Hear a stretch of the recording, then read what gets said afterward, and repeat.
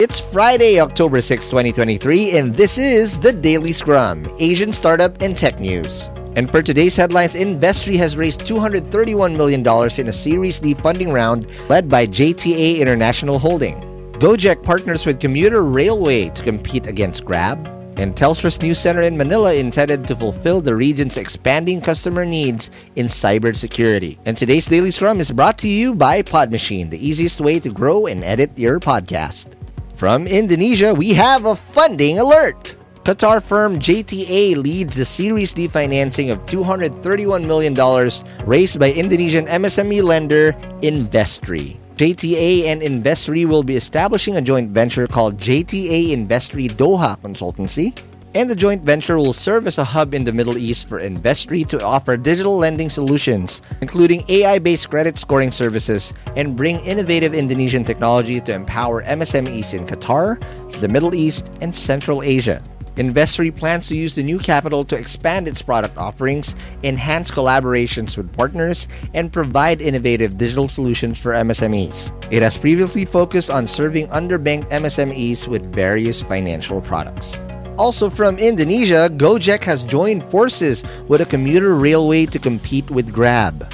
GoJek is partnering with Kerete Commuter Indonesia, a major commuter railway operator in Indonesia, to offer an integrated transportation service called GoRide Transit with its super app. This move is a response to increasing competition from rivals like Grab and the Indonesian government's effort to promote public transport to combat air pollution in Jakarta.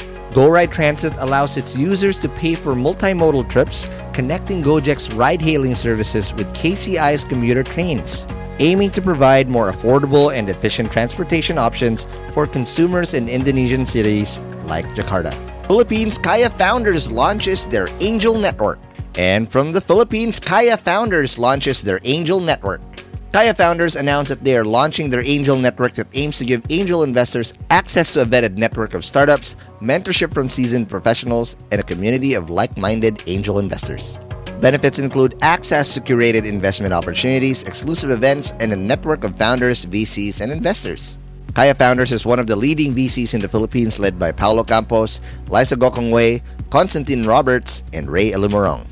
And from Pakistan, Pakistani e-commerce logistics startup Ryder is actively pursuing the acquisition of BlueX, another logistics company. This move indicates Ryder's strategic intent to expand its operations and strengthen its presence in the Pakistani logistics and e-commerce market. The acquisition could potentially lead to synergies and improved logistics solutions for e-commerce businesses in Pakistan. And that's it for today's Daily Scrum. But before I let you go, follow us in whatever podcast app you're listening to, whether it's Spotify, Apple Podcasts, or any type of podcast app. And if you want to get links to all the news that we've mentioned today, you can find them at thedailyscrum.hustleshare.com. And if you want to support what we do here on HustleShare, please support us at premium.hustleshare.com. That's you guys again for next week's Daily Scrum.